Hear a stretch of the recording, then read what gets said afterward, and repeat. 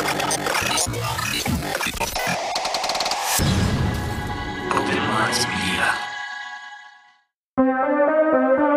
County 911. My brother's gone. Can you be a little more specific, sir? He took my brother. Who took him? I don't know who took him. I don't know. Sir, take a breath. Explain to me what happened. And I looked out and there was this big red blinking UFO. I can just say this. Something's going on in the woods. Something's going on. They're not dogs. They're not coyotes. What could it be, right? I had an encounter with a skunk ape, and it completely altered the course of my life. I found his skull. I think you guys are going to want to come build this. Put him out. I just say it. Sightings of a UFO hovering over a barn. Millie woke up from a dream, and when I went into the bedroom, she said there's a monster on the wall. They saw that the creature had run through a barbed wire fence. They were able to obtain hairs. They sent the hairs to their lab, and it came back as an unknown creature.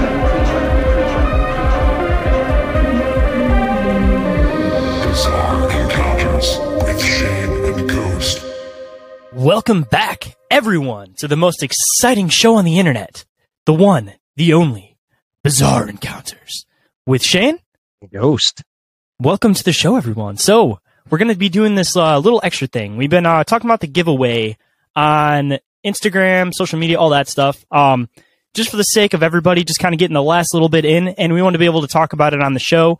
We're going to be extending that an extra day. So, we're actually going to be announcing the winners on 12/2 instead of 12/1. And when you're hearing this episode, it gives you a chance to get a little bit of extra entries in if you haven't already done so. We announced it on our little short promo for it, but we're going to announce on this show because, again, it's the last day. So go and get your entries in. If you message us Toasty, you will get an extra entry in to get that awesome Bizarre Encounters collab shirt with Cryptoteology. And if you haven't already... Toasty! And if you haven't already went and checked all that stuff out, you get one entry for resharing the post that's on the page.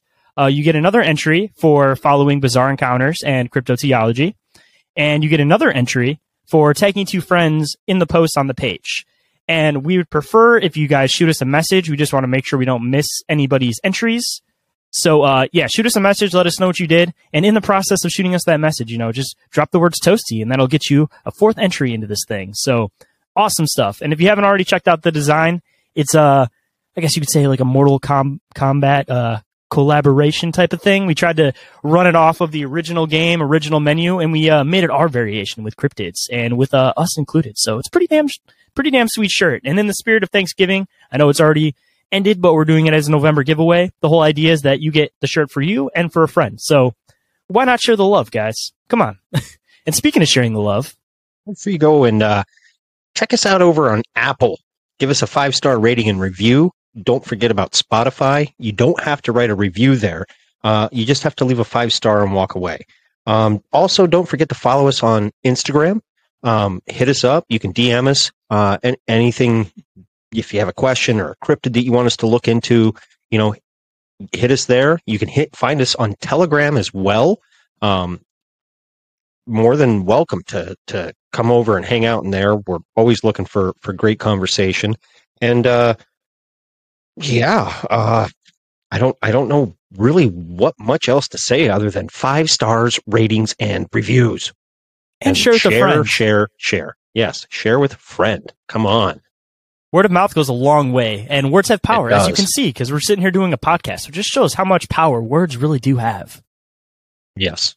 And if you can't get enough of us in Bizarre Encounters, I kind of collaborated everything into one place. I'm sure that I got to still send it to Ghost, but we're going to be doing some early access for Bizarre Encounters on both of the Patreons. We have the Open Minds Media Patreon, which is like a little bit my side, and then we'll be dropping some stuff on the My Third Eye Patreon. So kind of your choice. Come and check them out, see which side you prefer in all of that stuff. Of course, the best idea is to just, subscribe to both, because you'll be helping us both out. And like I said, you'll probably see a little bit of extra stuff on both ends, which is always a plus. So it's like you're getting multiple shows all in one place. And, if you're not into that whole thing, you can always donate on Anchor. Always helps for the show, and keeps the lights on at both of our studios over here so that we can keep doing Bizarre Encounters for as long as you guys enjoy it and definitely want to hear it. And if you're interested in getting some awesome not cryptoteology, but just in general, some Bizarre Encounters merch. I've added a couple new designs onto the merch store through Spring Tea. Also collaborated all of that into one, so now it's just the Open Minds Media merch store. So there you'll find stuff for, pretty much all the Open Minds Media type of stuff. We got two designs. One's just our kind of basic logo with just on the front. It's a pretty cool logo if you haven't already seen it, and I'm sure you're looking at it if you're listening right now. And we got, just because I'm a big fan of it, I like the shirts that have like the little logo up in the front, like a patch, and then the big design on the back. So we got the Bizarre Encounters shirt done in that format, which is pretty damn sweet. So do yourself a favor, go check it out. Go get some awesome Bizarre Encounters merch. And if you're into all of the different cryptid stuff, go over to Cryptoteology on Instagram. Make sure you give them a like and follow. Check out his work. You can find him at cryptoteology.com, I believe is the website. Yes, sir. Go through and look at all the awesome designs that he's done. And he has designs in there from like each state's local little cryptid or whatever. And if you haven't been paying attention, which I don't know why you wouldn't, Shane, this past weekend, was showing off some of the shirts that he got off there, and I love them all. Don't mess with my jerky. They're come on, that was good. And actually, I got one on right now. I'm wearing I break for cryptids. Unless they're chasing me, then I run like hell. Nice. And it kind of has that old school, just I don't know, just like retro feel to it, and that's what makes these shirts cool. And he puts in a lot of hard work over there. So make sure you check his page out, buy a shirt from him, and like Shane said, enter to win our free giveaway. And you and a friend can be walking around with a Cryptoteology shirt as well. And everything we've mentioned, I try to make it quick and easy. It's all under our link tree. So go and check out our link tree, linktr.ee/Bizarre Encounters. That's BIZARRE, because I know there's multiple ways to spell bizarre, but that's how we do it for the show, of course. And with that, let's get into the show today. So today we're gonna be doing something a little bit different. It's partly a dive, but we're kind of making into a little bit of a game, I guess. So the new one, and hopefully we'll be doing more of these in the future. Originally, Anton from Strange Brew was supposed to hop on this one, but he's gonna come back for round 2, so no worries there. He's gonna get to do the full fun of the show, but cryptid or alien, because there's a lot of cryptids that can kind of fall into both categories, and this is going to be like we're going to state the facts about each of these, but when we get to what we think they are, it's going to be strictly opinion based, so don't take that into fact, but we're just going to put together what we think with the clues that we do have about these things and express our opinions and why we think it's one or the other. And if you guys, of course, want to hear any specific ones in future shows that could kind of fall into either category, shoot us a message and let us know, and we'll definitely incorporate that into the show. So we got 3 of them today, and what do you think, Yosh? I'm going all alien, only because I hate ET. So wouldn't you want to go the opposite then? Try to say cryptids, man. Well, yeah, but I don't know. Some of these cryptids can be scary too. So true. Speaking of scary cryptids, there's one that I have to specify here. We're covering the Puerto Rican version of this, the Chupacabra. Ooh, yes, Chupacabra. And for anybody that's not familiar, there's one that's more dog style, and then there's one that's more of kind of like a lizard man. But we're gonna get into it. But that's the one that we're referring to, so that you guys already kind of have a mental picture in your mind of what we're gonna get into here. And just so you guys know, Chupacabra is Spanish for goat sucker. So if you didn't know that, it started out with people finding dead goats and they were drained of blood. So that's kind of how the myth began. Stole my my first line of my notes, my dude. Yep, I am so sorry. No, dude, it was perfect, because that just shows that you already have previous knowledge of all of these different things. Of course, because we should. We're doing a cryptid show. Yeah, I mean, I know a little about a lot, but I don't know a lot about a lot. If that makes any sense. A lot about a little. Yeah. So with that, let's get into the Puerto Rican Chupacabra. The most common description of the Chupacabra is a reptilian-like creature, said to have leathery or scaly greenish-gray skin and sharp spines or quills running down its back.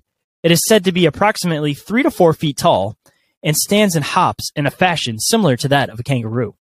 Dude, can you imagine just being in more of these like desert type environments and just seeing this like kangaroo reptile creature just hopping about? Like, fuck, dude. I think it would freak me out a little bit. And I think that's kind of how you see these legends be born. You know what I mean? Like, someone sees this, and then obviously folklore is very prevalent in any Spanish culture. You know, there's the old, hey, Mexicans don't like Puerto Ricans, and Puerto Ricans don't like Mexicans, and they both don't like Dominican. Fuck all that. At the end of the day, they all believe in cultured stories that are passed down, whether it's cryptids or whatever. I mean, look at the Aztecs and the Mayans. Actually, a little snippet shout out to that too. John, he's of Spanish descent, and he's been wanting to kind of get into talking about different stories of Spanish lore and cryptids. So in the next month or so, he's going to be coming on the show. So if you're already a little bit interested in that, keep an eye out for the future, because we will be doing an episode that's specifically about the Spanish lore and legends and folklore, all pertaining to supernatural cryptids, all that fun stuff. And as the resident Hispanic of the show, I am super excited. And now, if you can't find the humor in that, I don't know where you are, because I'm totally not Hispanic. But I will say, and I've said it time again on my show and others, I love the Spanish culture and stories that come out of there. Aztec, Mayan, you know, all the way up into even Native American. So I don't know. It's just one of the cultures I really love to look into, because I don't know. I just love it. Yeah, we're definitely got everybody covered there. Oh yeah, that's always a plus too, of course. Yeah. So going into the Chupacabra, this wasn't the first sighting of it exactly, but this was the first sighting of weirdness. So in 1975, a series of livestock killings in a small town of Mocha, Puerto Rico, was attributed to El Vampiro de Mocha, the vampire of Mocha, initially. It was suspected that the killings were committed by a satanic cult. Later, more killings were reported around the island, and many farmers reported loss of animal life. Each of these animals was reported to have had its body bled dry through a series of small circular incisions. Now, fast forwarding to 1995. The first known attacks were in March of 1995 in Puerto Rico. 8 sheep were discovered dead, each completely drained of blood. Investigators found 3 strange puncture wounds in the chest of the animals. Despite the odd circumcisions, authorities could only attribute the killings to a known predator, a fox, perhaps. Otherwise, however, recognized the similarities in these deaths to the Enigma cattle mutilations, which had been taking place in the American Southwest with increasing regularity. The woman who first sighted the monster gave an eyewitness description that has become the basis for the famous drawing of the Chupacabra in the world. In a 1996 interview, she said that the bipedal animal had dark gray or black eyes that were damp and protruding, running up to its temples and spreading to the sides, like typical alien eyes. Its height was about 4 feet or less. At the time, it was walking like a human on both legs. Its arms were drawn back into an attack position. It had 3 long, skinny fingers, and its arms were almost just as long. Its hair was rather short and close to its body. Rather well combed, in fact, she says. About 30 citizens claimed to have seen the Chupacabra, swearing that it had swooped down from the sky and leaped over treetops. It wasn't until November 19, 1995, that a detailed description of Chupacabras came from the eyewitness. On that autumn night in Puerto Rico, the creature struck again. Farmers awoke to a horrifying scene. Dozens of turkeys, rabbits, goats, cats, dogs, horses, cows, all dead, with no explanation of the cause. Just the mysterious markings left by the blood-drinking Chupacabra. Back in the north, a startled homeowner caught the world's first fleeting glimpse of the goatsucker. Described as having huge red eyes, hairy arms, the creature allegedly broke into the bedroom of the home, through a window, tore apart a child's stuffed teddy bear, and left a puddle of slime and a single piece of rancid meat on the windowsill before disappearing. Through the end of 1995, chupacabras have been blamed for more than 1,000 mysterious animal deaths, all resulting from blood loss through one or more puncture wounds. In that time, several more eyewitnesses came forward, consistently describing the creature as being monkey-like, but having no tail. They characterized it as having large oval red eyes that sometimes glowed, gray skin, a long snake-like tongue, fangs, and long spinal quills that have doubled as wings. At the site of some deaths, unidentified three-toed tracks were found. Zoologists could think of no known animal that could adequately fit this strange portrait. Another eyewitness saw this creature while on his balcony. He noticed something standing strange at the far railing. He realized that the creature on the edge of the balcony was unlike anything he had ever seen before. So, getting into this ghost, I'm gonna let you go first, since I've been reading, of course. But which side do you think it falls on, and why do you think it falls on that side? It's a tough question, because this very well could be a cryptid of some sort. It very well could be a being from another dimension, outer space, whatever you want to call aliens. The three-toed track does spark interest. Now, when you were coming across that, and and you mentioned turkeys and what have you, turkeys leave, if you're not looking closely enough, they do leave a three-toed track. However, it is small and it's bird-like, but a turkey will actually leave a four-toed track because of their back, what we would consider a thumb, kind of. It doesn't really act like a thumb, but if you're going to put your pointer finger, middle finger, and ring finger out, and then maybe your thumb behind, that's kind of a track of a turkey spread out. Look at a chicken. Very similar. But that would be a very small print. And I don't know. I got to be honest with you. I believe in the chupacabra and the lore of it, but there is just that like 1% of me that just wants to say, no, aliens came down and they did all this crazy weird stuff and we're doing experiments on animals. But then the other side kicks in and be like, oh, why would they do that on animals? Like, and these animals, because they don't relate to us as humans. Or maybe they're trying to make animals where they come from. I don't know. So it's a toss-up, but I strongly I'm going to weigh more closely on the cryptid side on this one. Well, I guess it's a good thing that we kind of have differing opinions on this one, because I'm going to have to side with alien for this one. And the reason I say that is because we have the normal image of the chupacabra, which is kind of what I kind of assume for them to be, which is more of like the dog-like creature that is seen more so through North America, all those different places. It's just one specific location, just in Puerto Rico, that they have this other variation. So I'm not going to say that they're the same thing. I'm going to say that chupacabras are the dog-like creature, and this one is possibly an alien. And the reason I say that is, one, the whole cattle thing I find interesting. It may not be exactly like the normal like UFO cattle mutilation kind of concept. Theoretically, maybe it isn't that they're just using cattle for food as far as like all of the UFO phenomena, or not for food, but for experiments. They could be using part of it maybe for some type of theoretical food. So if, say, for example, this was a crash-landed alien or something, or some type of alien creature that got thrown here, maybe it has that aspect that they take these cattle for the sake of food and they use the blood part, and then the other additional parts are possibly for the experimenting portion. And maybe this one's just seeing it as a survival fight or flight response, so it's just taking the blood because that's what it needs to survive, possibly. And it's rich in iron. Exactly. So, and just because of the whole fact that it's this one walks on 2 feet, the normal one walks on 4 feet.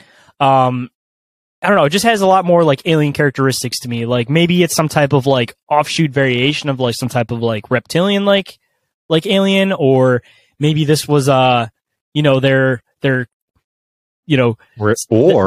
that cousin, if you know what I mean, that has the same parents to the Rougarou.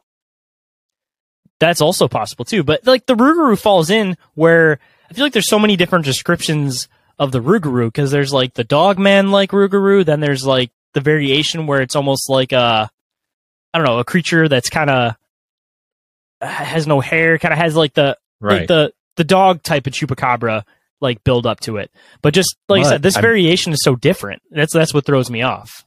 The only reason I said that was because a lot of people with the Rougarou report three-toed tracks. Ooh, yeah, I didn't even put 2 and 2 together on that one. But I don't know, maybe they could possibly be related, but I mean, it depends on, again, the description you use, because if you're using like the scaly one, maybe not, but if you're going off of more of like the grayish skin idea that people describe, I don't know, this one's kind of a hard one, because I feel like multiple people have all seen the same thing, but they all kind of describe it slightly different, because there's details of this one that fits into the normal Chupacabra lore, and then there's details that almost make it sound more of like a reptilian-based type of creature rather than like this dog, blood-sucking type of creature. Because you make me go first, and then you give your typical way out there approach to things, and then I'm like, well, shit, now he's starting to make sense. So I don't know. I mean, I see your point 100% as well. You know what I mean? Like, yeah, I mean, I'm going to call cryptid, you call alien, we'll call it 50-50. That works. And then all the listeners can form their own opinions, because like we were saying, this is strictly opinion-based. So either one of us could be right, either of us could be wrong, but you guys make your own decisions, because that's what it's all about at the end of the day. Yeah, and chances are I'm wrong. Chances are we're both wrong, and it's something totally fucking different. It's some type of paranormal thing. Has something to do with the fucking the screaming lady of the woods, La Llorona. Or if it has to do with the whole like occult ritual thing, like it was saying in the beginning, this was some type of creature that like half came into this dimension, so it's just like blood, and it wasn't able to fully like adapt. Like I was saying, it's like the same like cousin parents variation. I might work with one. So, going into the next one, I guess, because we'll just keep it moving right along. But this one, Hopkinsville Goblin. This one's new to me. I've never, when you were telling me about the Hopkinsville Goblin, I don't ever recall seeing anything on it. Oh, once we get into it, I'm sure you've heard this case. It's one of the craziest, like I said, it kind of falls into multiple categories, but a lot of people geared in with the UFO phenomenon, and it's one of the like craziest UFO phenomenon stories that I've personally heard. Is this where they were running on the roofs? On the roof of the house? I don't want to give it away before I read it, but right. Let's just say there's a lot of action involved in this one. Okay. Then once you said the UFO phenomenon, I think I know what you're talking about then. So, the Hopkinsville Goblins. The Kelly Hopkinsville Encounter, also known as Hopkinsville Goblin Case, and to a lesser extent, the Kelly Green Men Case, is the name given to a series of connected incidents, all allegedly close encounters with presumably extraterrestrial beings, or possibly cryptids. There are dozens of eyewitnesses to this incident, which include 2 families present at the farmhouse and others in the area. Other civilians, some of whom had no connection to the family or the farmhouse, and even in other states. Perhaps most significantly, the witnesses also included several local policemen and state troopers who saw and heard strange phenomenon such as unexplained lights in the sky and noises that same night. The Kelly Hopkinsville encounter took place on August 21st, 1955, at the farmhouse of the Sutton family, located between Kelly and Hopkinsville, Kentucky. That night, Elmer, Lucy Sutton, and John Charlie, J.C. Sutton, were hosting guests along with their wives and children. With a total of 8 adults and 3 children in the house, attention was easily divided between different conversations, paying no attention to family friend Billy Ray Thomas as he left the house to fetch drinking water from the well.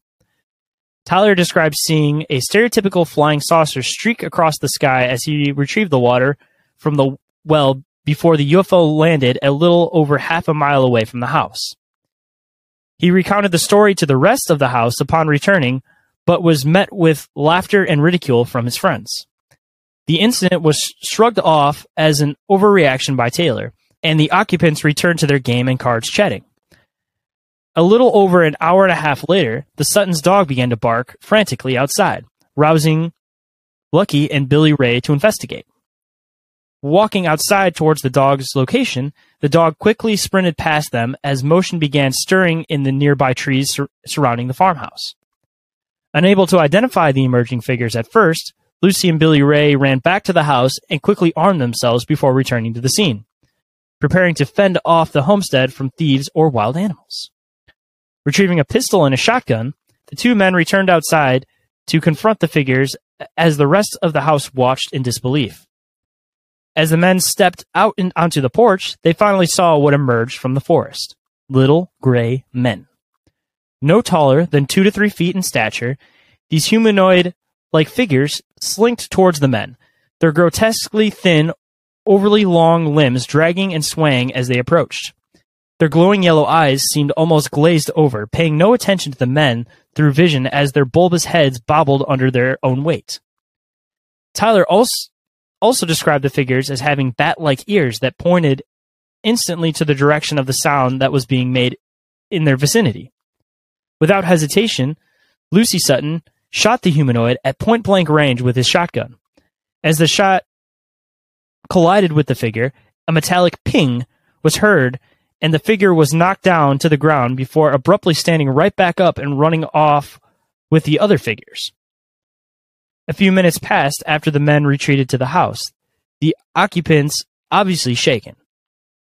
Over the course of the next 30 minutes, these figures would reappear and disappear, peering in through windows and scratching their claws against the panes of glass as if purposely intimidating the lodgers. Firing a reaction shot at one of the approaching figures, Lucy and Taylor once again ran outside to see if they had done any damage to the figures, this time only to be ambushed by one of the creatures standing on the overhang of the roof above the porch. The creature grabbed Billy Ray Taylor by the top of the head before he was pulled back inside by his wife, June. Following the surprise attack, the men spent the next 4 hours fending off 15 of these figures as they stalked around the house, peering into the doorways and windows looking for an opportunity to get inside. After managing to hold them off with gunfire, the family went straight to the Hopkinsville Police Department once day arrived, informing the police of the siege they had just underwent. Known as trustworthy folks, the police had no reason to hold any disbelief towards the Suttons, especially since the adults were sober and the children had recounted the story. Upon investigation of the Sutton farm, there was little evidence of any creatures present aside from the strange patch of glowing soil. But there was certainly evidence of gunfire, as there were holes present in nearby trees, windows, and doors. The encounter of the Kelly Hopkinsville Goblins was the start of the Little Green Men boom in the United States, with the phrase being picked up and used by news outlets and media to describe the encounter and ones that were similar.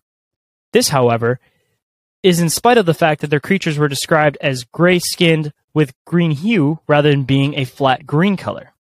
Despite similar encounters being described from that point forward in Hopkinsville and the rest of the United States, there remains a large number of skeptics that all fall back on the same common theory. It was well known at the time that an aggressive family of great horned owls resided in the forest near the Suttons' residence, leading many to claim that the family simply mistook the identity of the owls as strange goblin creatures.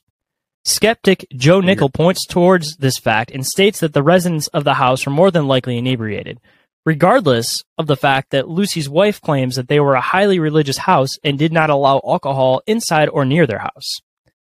There are similar reports in the United States of creatures like the Hopkinsville Goblins not associated with UFO sightings, though. Dover, Massachusetts is the home of the alleged Dover Demon, a small gray humanoid creature with a large bulbous head and elongated, thin limbs that allow it to climb trees quickly. The Chippewa and the Ojibwa indigenous people of Montana share a similar story about a race of small troublemakers known as Managishi or Memegwishi. Once again, this race was described as having a bulbous head, elongated limbs, and piercing yellow eyes. There are no known photographs of the Hopkinsville Goblins, so the Kelly Hopkinsville event may never be fully explained, as most of the family and friends present that night have passed away. But the tale, nevertheless, lives on. Dun, dun, dun. Dun, dun, dun. Gotta at least get one in per show. Yeah. I'm going alien all day. You're gonna go alien on this one? I'm going alien all day. See, I would probably side with that, but what does fascinate me is the Native American lore behind it. Because as far as a lot of North American cryptids go, I seem to be one person that sides the most with the Native American lore behind it. Just because, I don't know, I feel like they're the ones that have the deepest roots in this area as far as we know. So, I don't know, because clearly there was phenomenon like this happening before this specific event, and it's been kind of misconstrued, like they were saying that they're more of like a gray creature, and it kind of fell into that whole green little men thing. The UFO thing, that's kind of, again, where I fall into aliens, but I don't know, the whole concept definitely fascinates me. But, you know, it seems like one thing has always seemed to be linked to another thing. So just because the people who are involved did see a UFO, I don't think it necessarily, I mean, it's more than likely related, but there is a small possibility that may not be related, because it always seems that, you know, you'll see a UFO and then people will see a Sasquatch, which again is another Native American lore specifically. So it wouldn't be off for this to possibly be some type of Native American lore type of cryptid, and there just be, ironically, a UFO seen around it. Or, I mean, you can go with the whole other off the cuff answer that it was these owls. But I don't know. I like to entertain the idea that it could more than likely be an alien, but I still have that little bit of hankering doubt in the back of my mind about just the whole commonality between there being a UFO scene and people seeing Sasquatch. So, like, this could theoretically be the same kind of concept, that they saw a UFO and for whatever reason, something else came. You know what I mean? And it could definitely fall back into that whole Native American lore aspect than actually being something extraterrestrial. But that's just where I'm at least. I like to entertain the Native American ideas. Totally, 100%. The only reason I went alien all day, right out the gate, is any docu-series that I've ever watched on this just to me screams alien. I mean, one was shot, you could hear a ting, like it had some kind of armor on, and then there was that mysterious green glow that was left behind. Mm-hmm. And I don't know, you don't get those two a lot with cryptids in general. You get that more with like alien abduction or what do you call close encounter of like the third kind and what have you. And these things were, you know, reported running on the roof and, you know, like you said, peering through doors and windows and, you know, obviously not being affected by gunshot. I don't know. One took one to the chest and then hopped back up. Yeah. Like, who does that? RoboCop? I was about to say something. Fucking straight RoboCop in that shit. Yeah. I mean, this kind of also can play into the whole concept of when it comes to like alien phenomenon, whatever you want to call it. A lot of people kind of entertain the idea that if there are extraterrestrial creatures, they may not necessarily be coming here themselves. They could theoretically be using some type of like vessel or some type of I guess you'd say like probe or like whatever you want to call it, where they're, or avatar, that's another way to describe it, where they're like projecting themselves into something that's not really them. And with just that metal ping, I mean, that kind of entertains the idea that these could be more of like the worker bee type of like extraterrestrials, where they're not necessarily like conscious like other things maybe, right? Where maybe they're strictly just on a mission and they were created, or two, maybe they are, again, maybe some type of vessel or like avatar type of thing that something that is extraterrestrial from somewhere completely different is using, because they don't want to physically come here. The same as like, you know, U.S. Army using like a drone, for example. Like, they're not going to send in a manned flying ship when they could send something in with a drone, because then if anything happens to that, they're not down a man also. And who's to say the same for extraterrestrials? So, I mean, this case could definitely kind of push that more so, especially with like the springing back up, because I don't know, I've heard a lot of different cases of people shooting aliens, and I don't know, just the whole like bounce spring back up, not even affected, was a little bit different, I feel, than a lot of other encounters of people supposedly like shooting extraterrestrials. Because more than often than not, I feel like they get shot and you always hear stories about them basically just disappearing. Yeah. Or you have to decapitate them or something like that. Or else they keep coming back. I don't know. It's a very interesting story. I mean, you got to think of the time frame. We're talking the 50s, and then fast forward maybe 10, 15 years, maybe a little bit more. You have the Betty and Barney Hill episode or incident. So I don't know. And it's not long after the crash at Roswell. So, and I believe that was 46, 47 when that happened. Yeah, something like that. I was going to say Anton threw this one in. This was the one that he wanted to do, but I still had it covered anyways. Just end closing notes on this. I'm gonna say that extraterrestrial. I'm gonna assume it's an alien, but I do like to entertain the Native American idea for sure. And it may also be something that is common. Like it mentioned the Dover Demon, for example, where they're kind of related but a little bit different. That might be where the variation comes in. Is maybe like this one is alien, but something similar would be like the Dover Demon, and maybe that more so falls onto the Native American lore cryptid side because there wasn't really like a spaceship involved in that. And I mean, we'll get into that because that's going to be the last one here because I kind of purposely threw that one in at the very end because I wanted to kind of have people's idea and connection in their mind with the Native American lore and the Dover Demon. But yeah, this one specifically, I'm probably going to have to side with extraterrestrial or alien. Hey, first one, 50-50. Second one, we're in agreement. 100%. That's how we do things around here, man. That's how we do it. And for everybody at home, you guys decide for yourselves, of course, because this is strictly opinion-based. Opinion. Do not take what we say for factual, hard evidence and truth. I mean, we can speak our truths, but it doesn't mean it's going to be the same as somebody else's truth. Right. We're just putting pieces together here. We're just connecting dots. That's all we do around here. When we say around here, we mean on flat Earth. Just kidding. Just kidding. It's an upgrade to the simulation, man. Everybody's right. It used to be flat, but now it's round because the simulation is upgraded. Dun, dun, dun. So with that, now that we have the Dover Demon sitting in the front of your mind, let's get into the Dover Demon. And this one was the one that I threw in because this was where the whole premise of the show kind of started from. Was I was getting into this whole idea of the Dover Demon, and I'll throw in my weird little extra part at the end, which may also be its own episode in the future. But without further ado, let's get into the Dover Demon. The Dover Demon is a small humanoid creature reported from Dover, Massachusetts. It was the subject of an intense scare during the 1970s when multiple witnesses came forward with their sightings.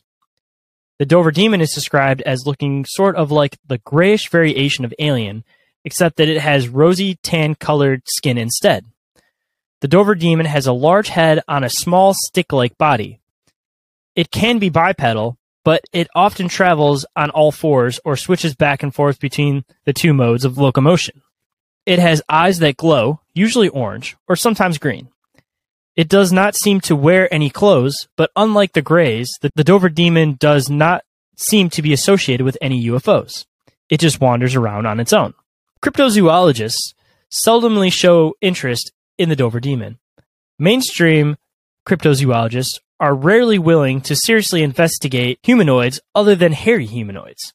It seems that sightings only happen during a short period of time, with most claiming that sightings have now ceased, so the Dover Demon does not seem to be a pressing matter.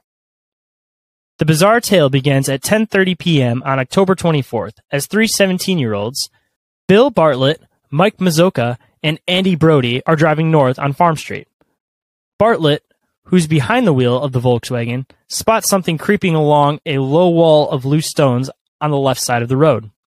At first, he thinks the image is a dog or a cat until his headlights shine on it, and he realizes it's nothing he's ever seen before. The creature slowly turns its head and stares into the light. its two large, round, glassy, lidless eyes shining brightly, like two orange marbles. Its watermelon-shaped head, resting on top of a thin neck, is the size of the rest of the body, except for its oversized head, the creature is thin, with long, spindly arms and legs, and large hands and feet.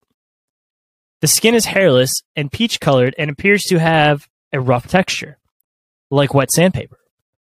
Bartlett subsequently tells cryptozoologist Lauren Coleman that the creature was standing no more than 3.5 to 4 feet tall and is shaped like a baby's body with long arms and legs. It had been making its way down the wall, its long fingers curling around the rocks, when the car lights surprised it. Unfortunately, neither of Bartlett's companions saw the creature. The sighting lasts only a few seconds, and before Bartlett can speak, the car leaves the scene. Then the creature is gone. Bartlett drops his friends off and goes to his Walpole Street home. Visibly upset, he walks through the door and his father asks him what's wrong. Bartlett relates the story and later sketches what he's seen. Around midnight, 15-year-old John Baxter leaves his girlfriend, Kathy Cronin's house at the south end of Miller High Road. Then Baxter starts walking up the street on his way home. Half an hour later, after he was walking about a mile, he observes something approaching him. Because the figure is short, Baxter assumes it's an acquaintance of his, M.G. Bouchard, who lives on the street. John calls out and no response. Baxter and the figure continue to approach each other until finally the latter stops. Baxter then halts as well as asks, "Who is that?" The sky is dark, and with the overcast he can only see a shadowy form. Trying to get a better look, Baxter takes one step forward and the figure scurries off to the left, running down a shallow, wooded gully and up the opposite bank. As the figure runs, Baxter hears its footprints on the dry leaves. He follows the figure down the slope, then stops and looks across the gully. Then he sees the creature, standing in a silhouette about 30 feet away, its feet molded around the top of the rock several feet from a tree. The creature's body reminds Baxter of a monkey except for its dark, figure-8-shaped head. Its eyes, two lighter spots in the middle of its head, are looking straight at Baxter, who, after a few minutes, begins to feel uneasy. Realizing he has never seen such a creature before and fearing what it might do next, he backs carefully up to the slope, his heart pounding. He then walks very fast down the hill to the intersection at Farm Street. There, a couple passing in a car pick him up and drive home. The next day, Abby Brom, who was 15, Will Trainter, 18, claimed to have seen a similar-looking creature from Trainter's car on the side of the road. Brom's description matched Bartlett's and Baxter's description, except this time the cryptid had illuminated green eyes. She approximated its height as about the size of a goat. Investigators, attempting to shake up Miss Brom by noting she said it had green eyes reflected by car headlights, while Baxter mentioned orange eyes were reflected back to him by his automobile's lights. Miss Brom was steadfast to her description. Bartlett, Baxter, and Brom, and the trader all drew sketches of this monstrous sight shortly after their sighting. On the piece of paper that included Bartlett's sketch, he wrote, "I, Bill Bartlett, swear on a stack of Bibles that I saw this creature." Skeptics usually claim that the Dover demon was simply a lost baby moose glimpsed under unusual conditions that made it seem like a bizarre humanoid that sometimes went on 4 legs. People who don't believe that explanation point out that all sightings happen during the wrong time of year for a moose that small to exist. And they also point out that Massachusetts is far from normal moose habitat. Even if such an orphan moose had been wandering around so closely to populated areas, it seems as if it would have been easily captured. If the explanatory power of the baby moose explanation appeals to you, then you could get around the worst objection by substituting a creature that does not actually exist in the area and can be born at any time of year: a baby calf. An orange-furred orphan calf would be a more likely candidate for such a proposal than a baby moose. Others suggest explanations including a monkey, a dog, an alien, a mutant, or simply a hoax. Another explanation could be that it is an escaped and illegally owned pet gibbon. Some species of gibbon have orange babies. White-cheeked gibbons have an orange color in females. Well, I'm going to go not a baby moose. Okay. And not a baby cow. Only because it was gripping rocks. And if you look at the drawings, these eyewitnesses, quote unquote, looks nothing like what a baby moose or a baby cow would even look like. The way they describe it as, okay, a watermelon head. Okay, there you have your elongated head. The skin, the color, like a rosy color, maybe looking like wet sandpaper. Okay, lizard-looking skin. Could this be a baby reptilian, alien? I mean, where I kind of fall into with it is one part I forgot to add into the notes was that a lot of people reported that it was going from one cave entrance into another cave entrance.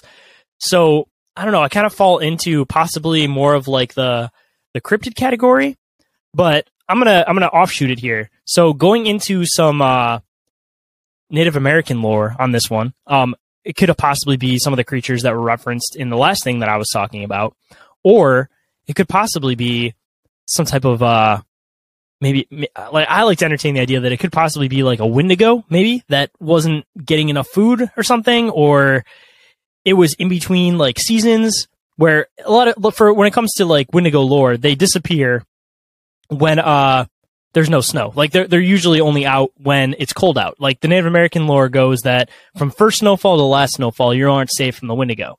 So during the rest of the year, they have to have somewhere to go. And they're known as having kind of like a decaying, kind of fleshy kind of color to it, which kind of reminds me of like this a little bit. And so that being said, you'd probably want to go somewhere cold in order to be able to get through the warmer months.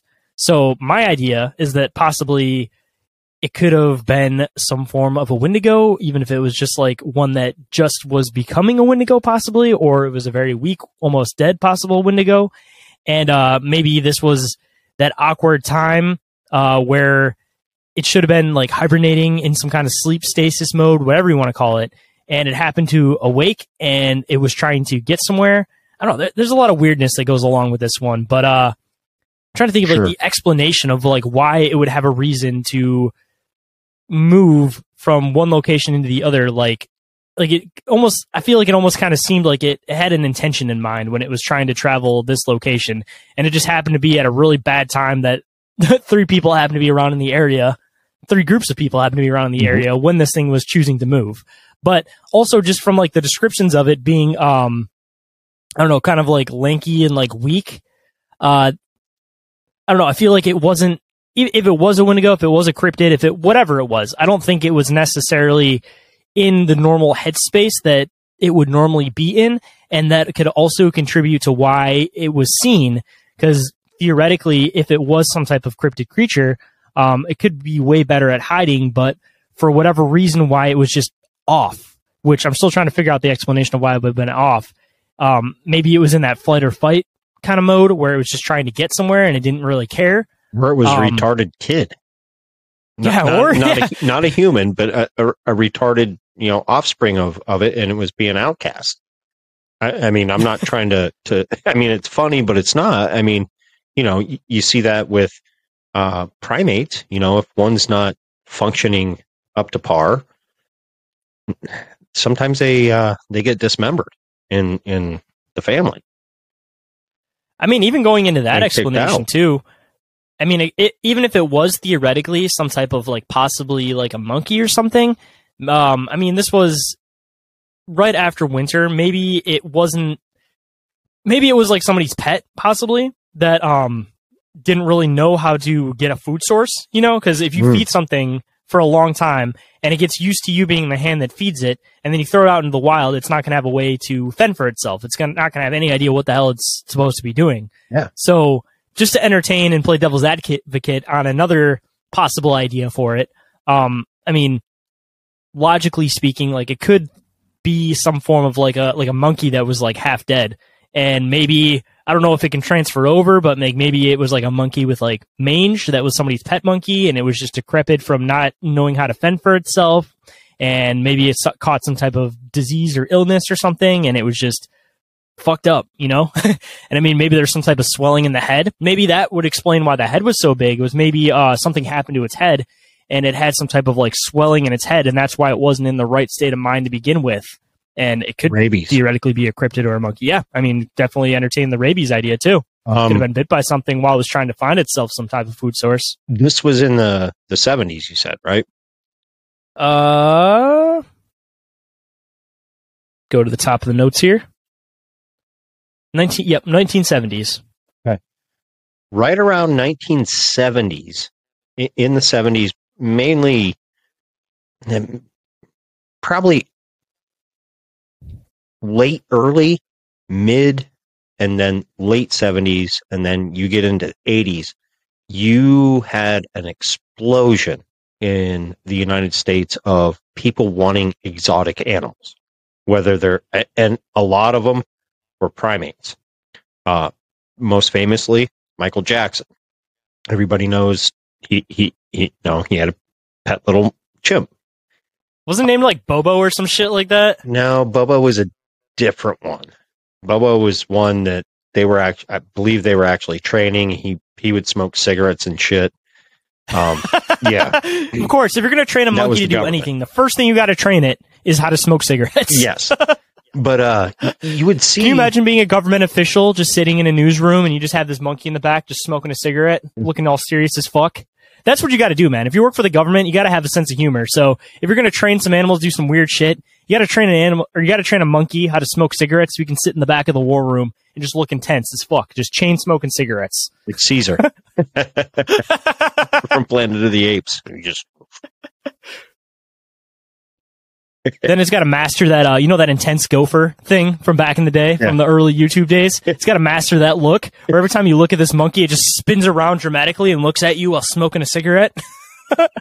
That's your government money being well spent, my friends. Yes. And apparently they spend them on seeing how long a goldfish can last on a treadmill. But that's not for this show. However... It could have been. I mean, you see it a lot in Florida.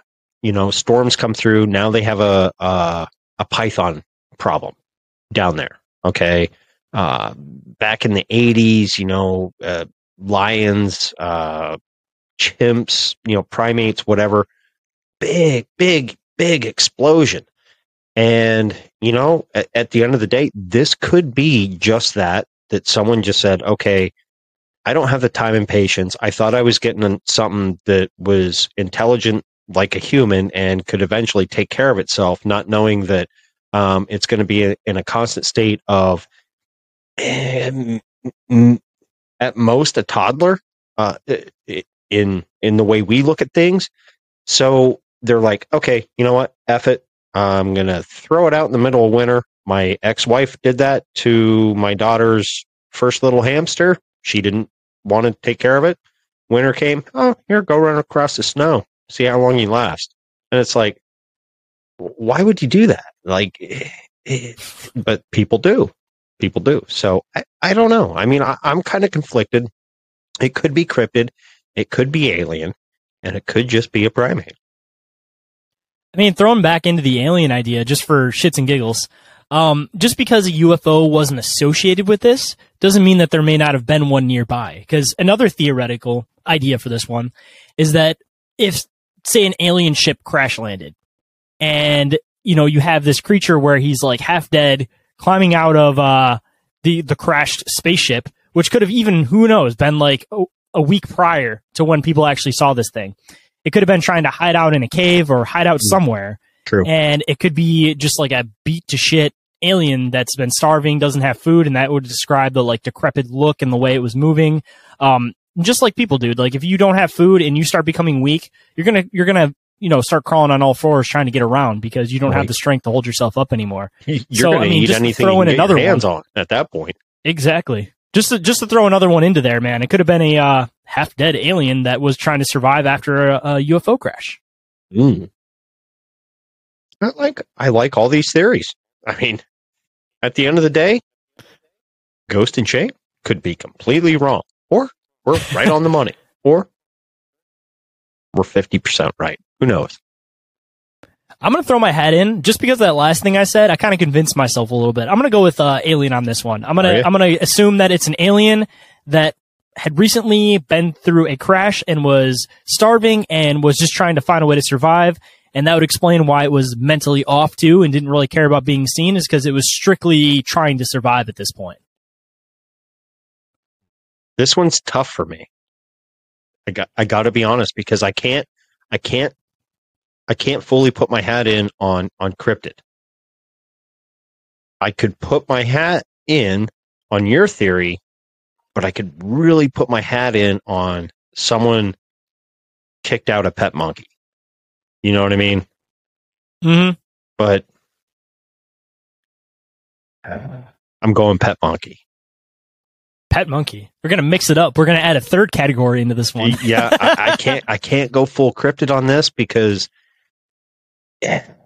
just in the story that was brought up, and I can strongly believe that, even though I'm a huge believer in cryptids, and it really has never been seen again. See, that's another reason that I was going with Alien 2, was just because of like the head size. That's what threw me off from the whole monkey idea. Like, True. I like entertaining that idea. I feel like that's the best real world idea. But the head size, unless it was something, I don't know, is it possible for something's head to swell up that much? Brain trauma. Yeah, I mean definitely possible. If the owner beat the shit out of it, I mean, then tossed it out. I don't know. Man, it's hard because, yeah, I get it. The watermelon head size. Okay, there's your elongated head, normal, and then the big eyes, and okay. I'm going alien monkey. Toss it up with the two. Fuck it.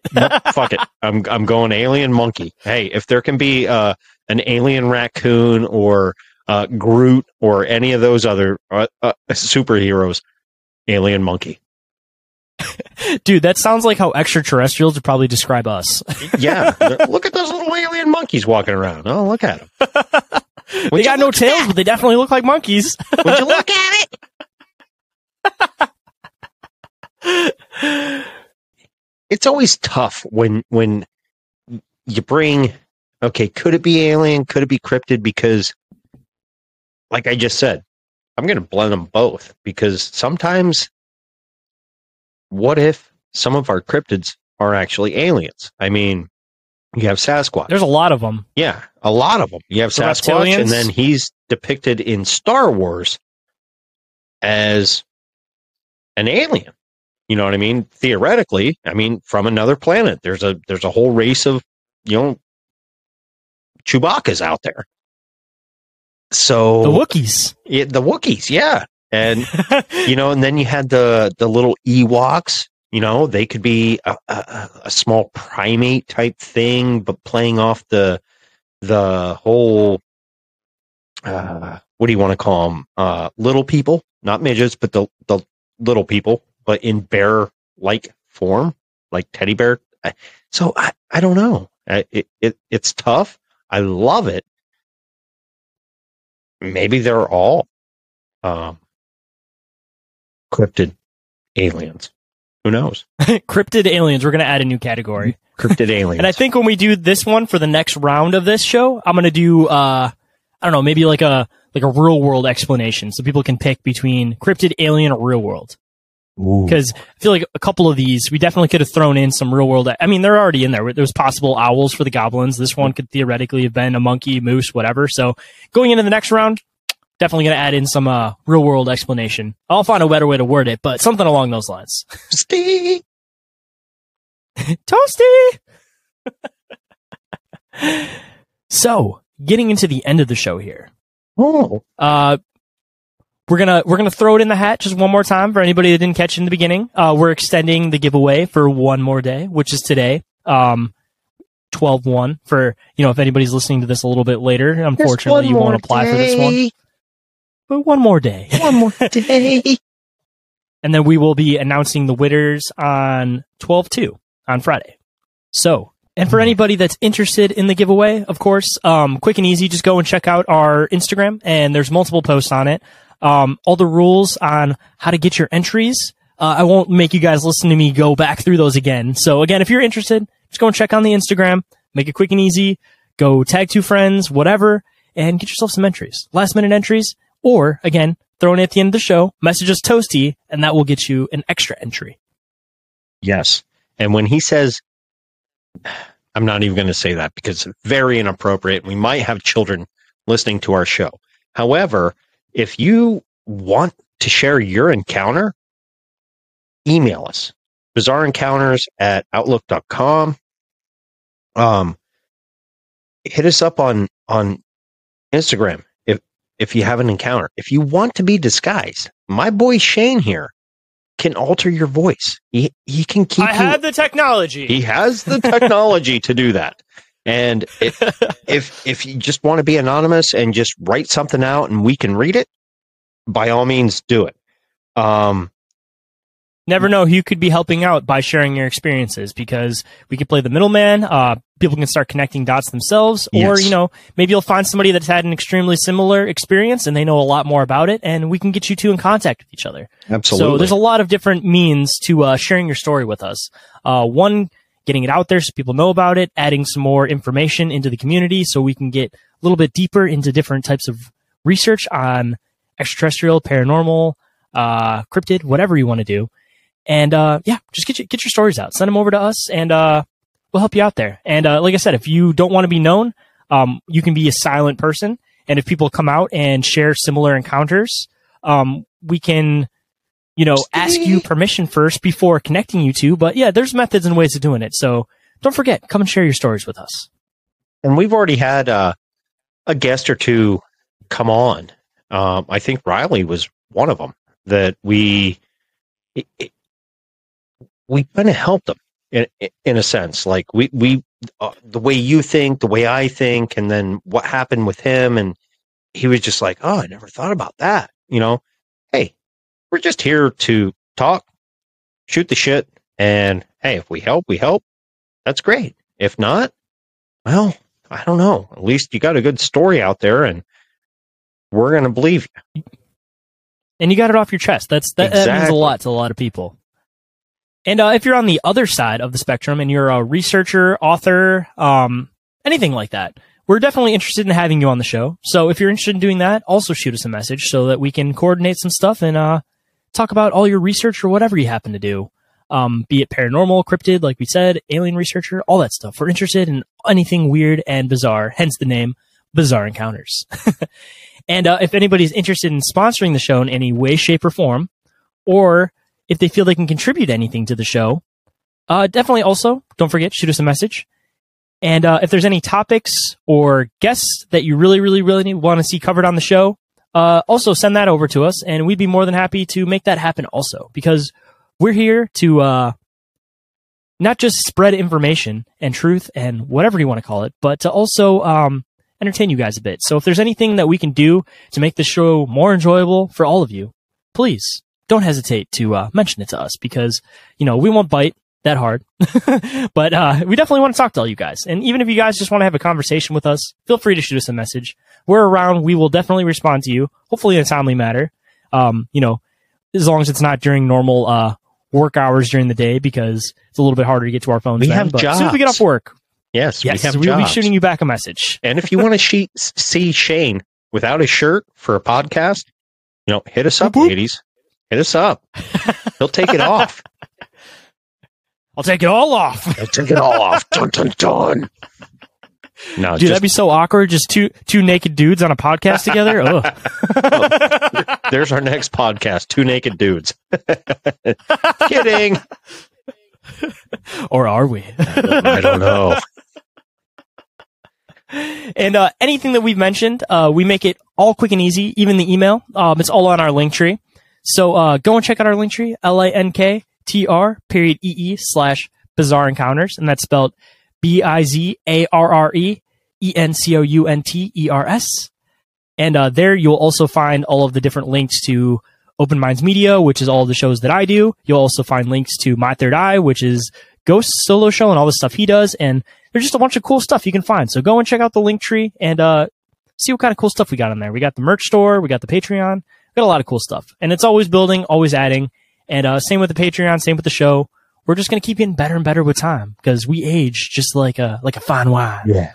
Like a fine wine. And I do have one thing to say. Didn't we get like a 1-star review? Oh, that was on my end. Oh, on your show? Yes, on my show. Oh, I thought it was on our show because I was about ready to call out somebody. No, that was all on my end. And okay. Yeah, hey, if you're listening to this too, and you're listening to Shane's show, which is fire all in of itself, if you don't, you're dumb, dude. You're just dumb. Say, I got it was like a straight troll comment because they didn't really contribute to why they feel the way they feel. They just called us amateur, which I guess at the root of it, aren't we all technically just amateurs? We're just dudes with microphones, man. And honestly, if you think I'm such an amateur, bucks to sit behind a microphone in a studio and broadcast live on radio or TV or anything like that. I mean, come on. Put your mic where your mouth is.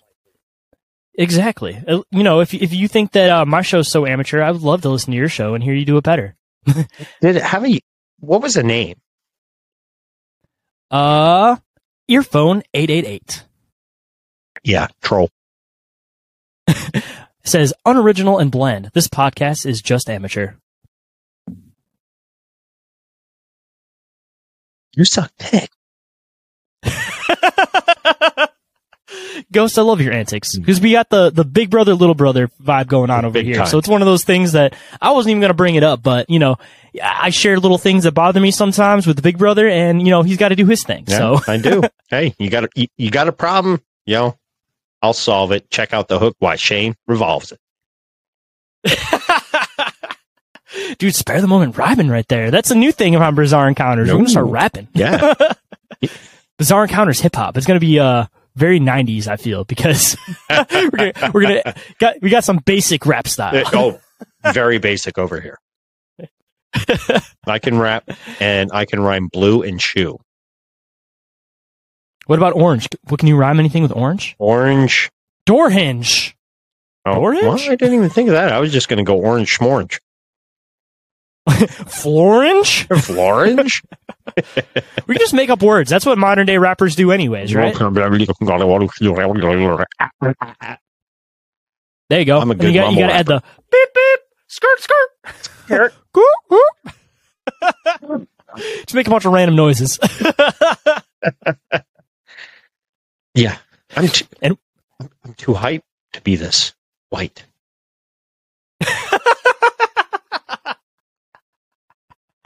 And with that, we're going to leave you with all of this hypeness to prepare for the next show. So, with that, I've been Shane. And I've been Ghost. And this has been Bizarre Encounters. Keep it bizarre. Bizarre.